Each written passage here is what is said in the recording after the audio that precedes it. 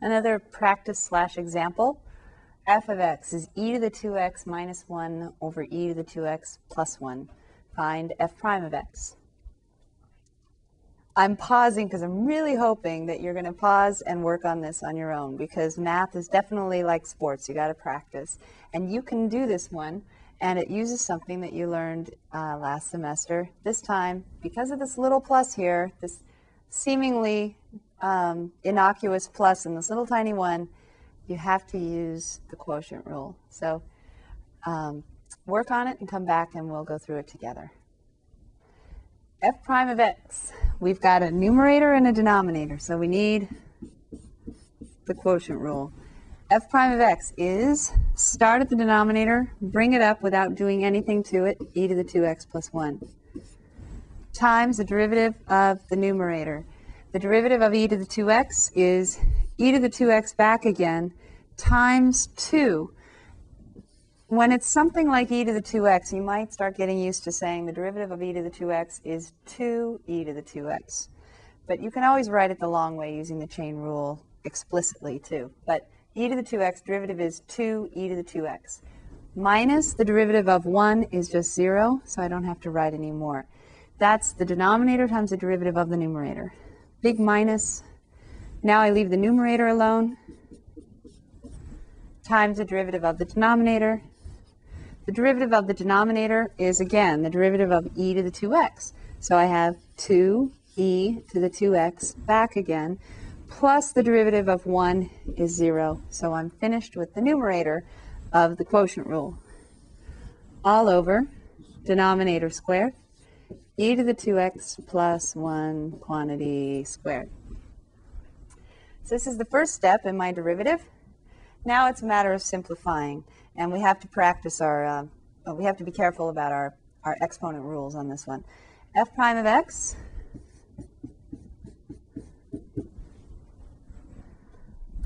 I want to go ahead and combine and cancel as many terms as possible. So to do that, I need to distribute that 2e to the 2x in.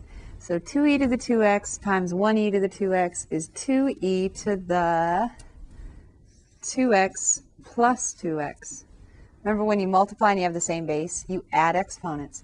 So you have 2e to the 2x plus 2x is e to the 4x times 2, plus 1 times 2e to the 2x. So in the next step, we'll catch this and make that 4x. So I have 2e to the 4x plus 2e to the 2x minus, distributing this 2e to the 2x in, I've got 2e to the 2x plus another 2x. This time I'm just going to write 4x. E to the 2x times e to the 2x is e to the 4x. Minus, but then I have a double minus, don't I? Minus a negative, so plus 2e to the 2x. All over e to the 2x plus 1 quantity squared. I just keep rewriting that. I never multiply that out, at least not that I can ever remember. Numerator, 2e to the 4x and a minus 2e to the 4x, so those add up to 0. That's nice, right? That always makes me happy. 2e to the 2x and another 2e to the 2x is 4e's to the 2x. They're like terms, right? They are like terms. 2e to the 2x and another 2e to the 2x, 4 of them. All over e to the 2x plus 1 quantity squared. I look at that and I ask myself, is there anything more I can do? I could factor out a 4. I suppose I could write this as 2e to the x quantity squared, right? Because the 2 squared gives me the 4, and the e to the x squared gives me e to the 2x. And then on the bottom, I have e to the 2x plus 1 quantity squared. So if I really wanted to be sneaky, I could write 2e to the x over e to the 2x plus 1, all in parentheses, squared. But at this point, in the future, actually, you're going to like this form a lot. In the next chapter, this is going to be helpful.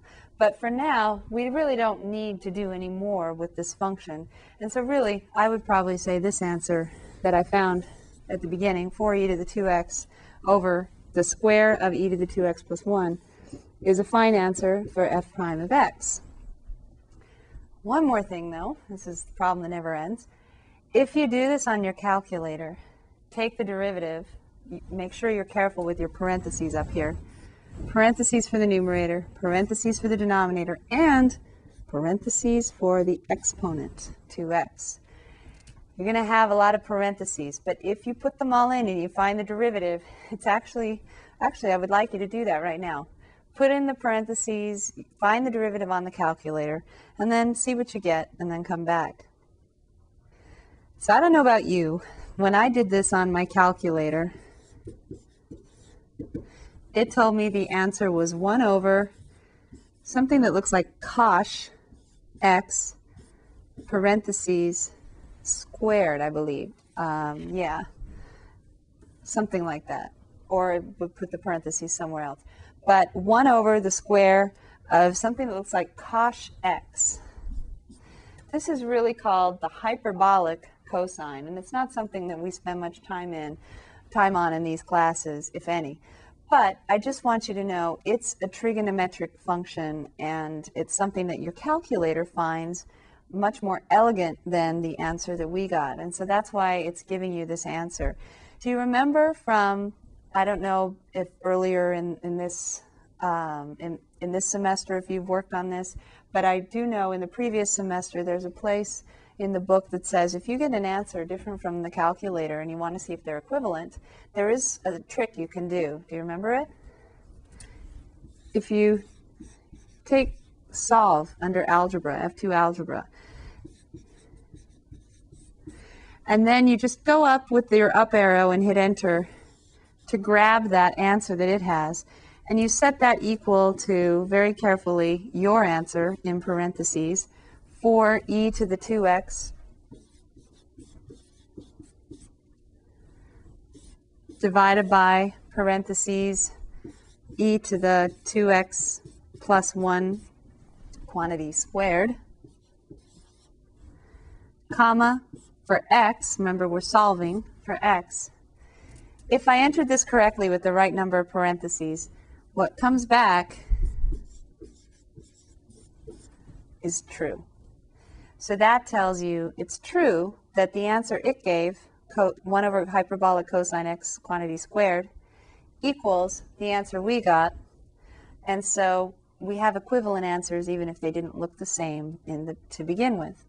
So that's good. That makes me happy. I've done the problem by hand. I've checked it with my calculator, and I've verified that my answer is the same as the calculator's. And that's good enough for me for now.